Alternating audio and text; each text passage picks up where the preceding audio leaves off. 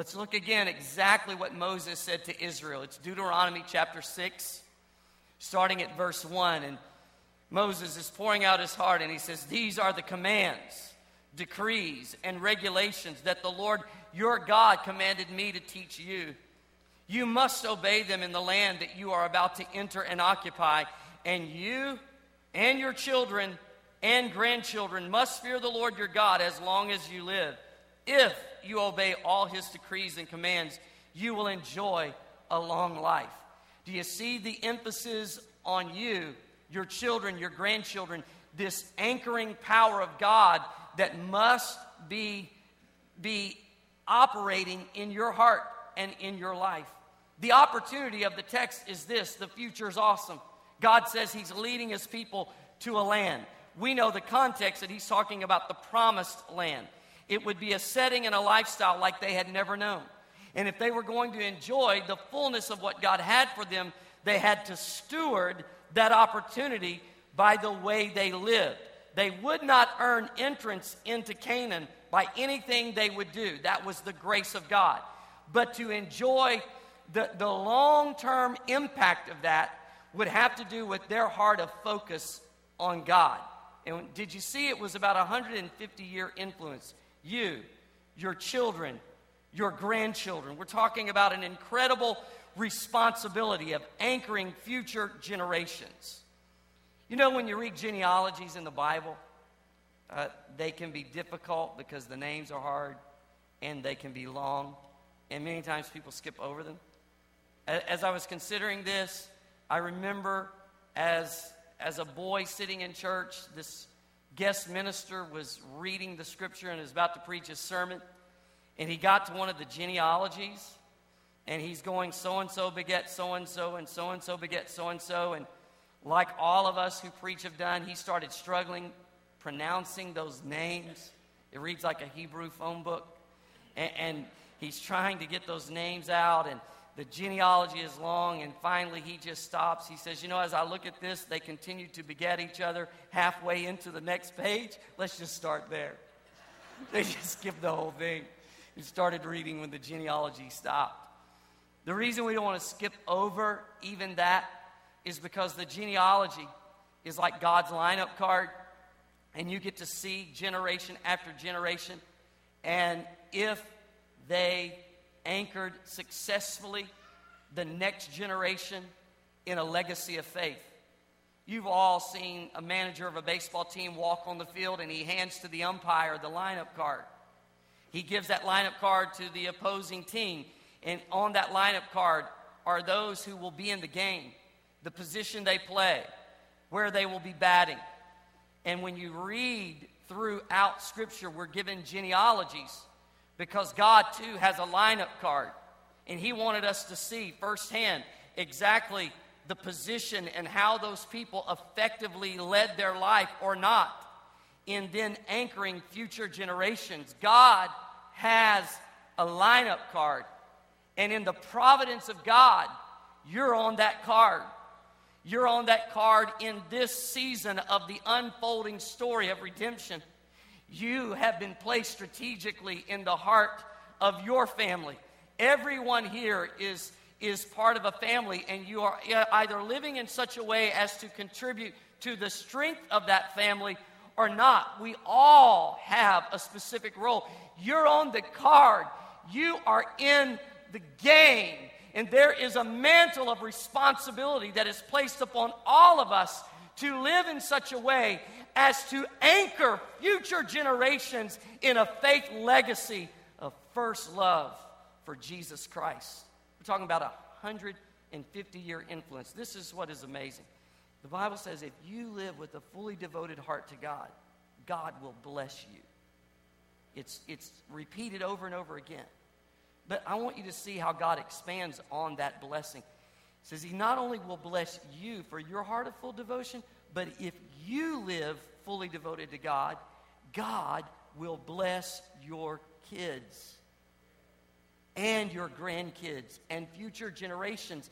It doesn't even talk about the way they live. They will have their call, their assignment, their responsibility to steward their life. But there will be a favor they can know, a wisdom they can know, an environment of which to understand who God is, a blessing of God on them that ties right back to your heart and to my heart of devotion to God. We're talking about the opportunity to anchor future generations. 150 years old. So how would you do that? How would that happen? A couple of thoughts on that. If we're going to anchor future generations, I believe we must begin with the end in mind.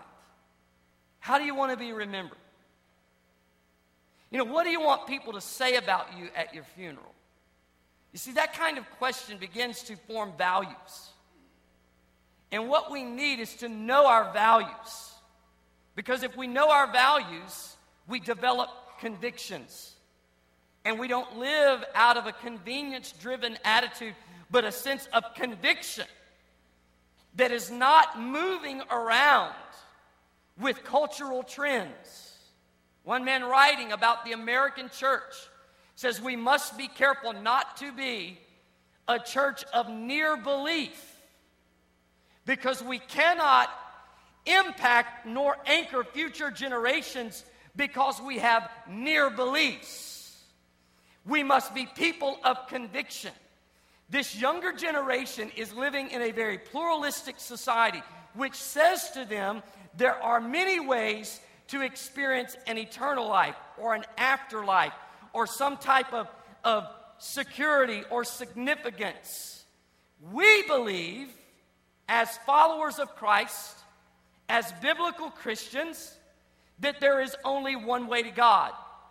We believe that that one way is through Christ himself and his provision, through his substitutionary atonement. He gave his life, shedding his blood, that we might be saved. And it is his name that is given among men whereby we must be saved. That's what we believe. There aren't many ways. There aren't a few ways. There is one way. That is a very narrow position in this current culture. But it doesn't matter, because it's the truth. And it is a conviction, and a conviction is a convincing of the heart that no matter what the culture says, it doesn't change the truth of God. And we anchor future generations not by having near beliefs, but by having deep down settled convictions that Christ, he is God, he is Lord, he alone is Savior.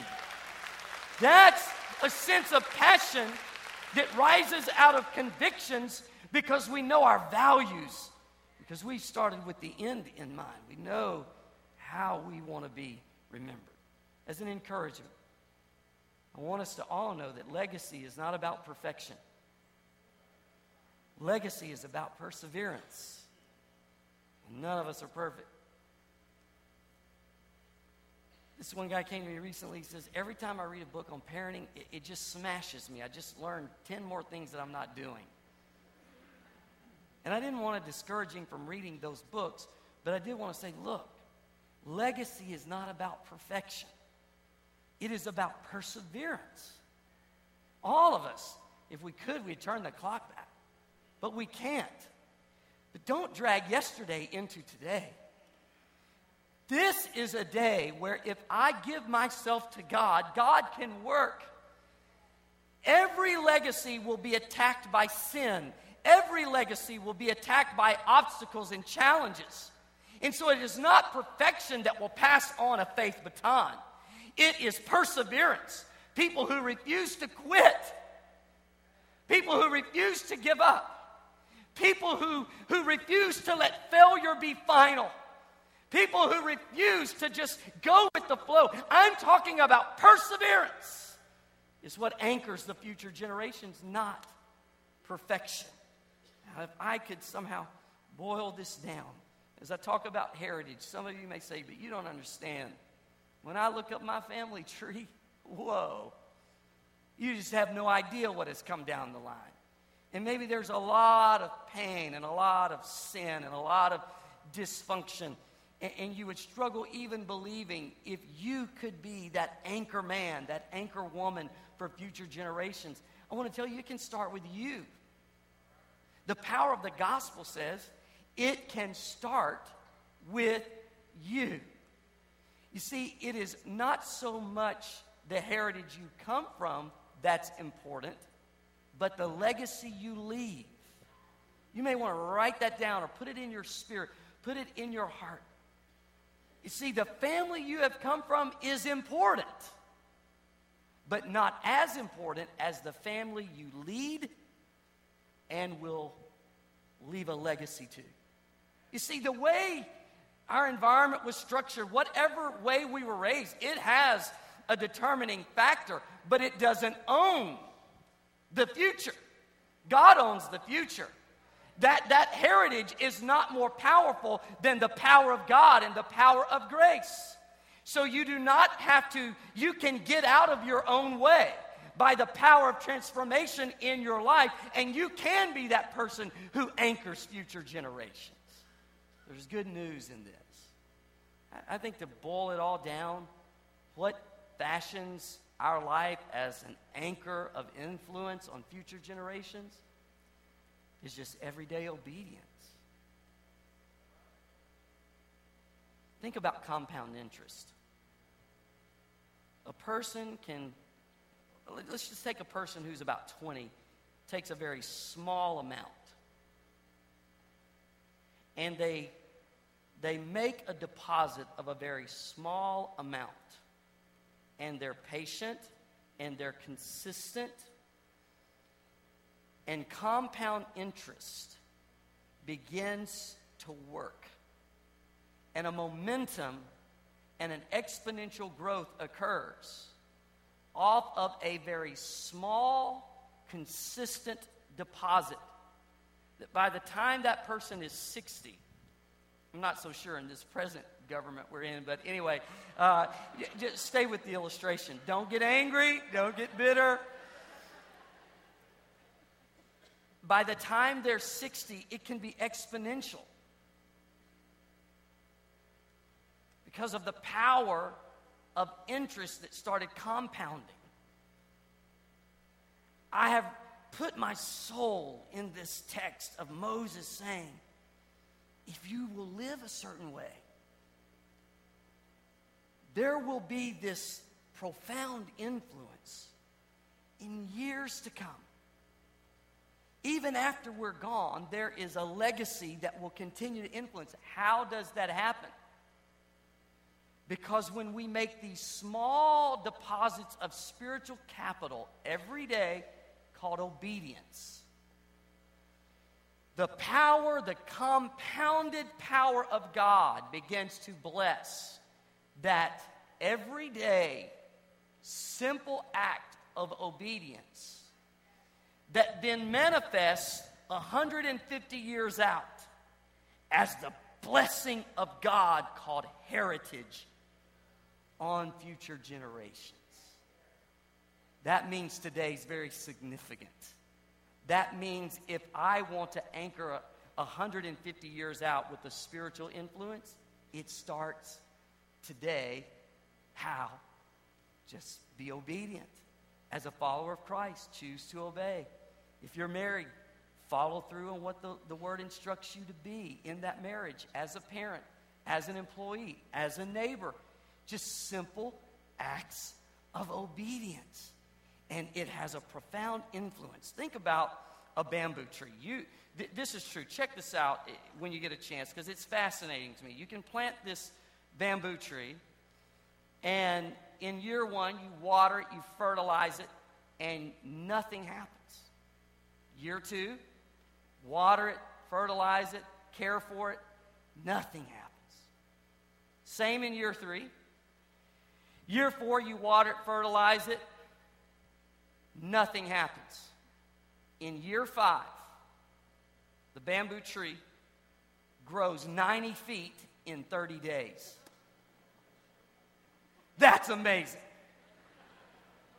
I've been looking for some bamboo DNA.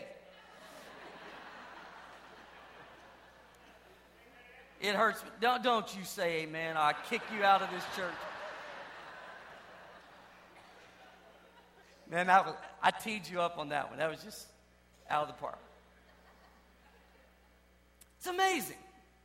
You could be so frustrated in year 1, year 2, year 3, because it seems nothing is happening.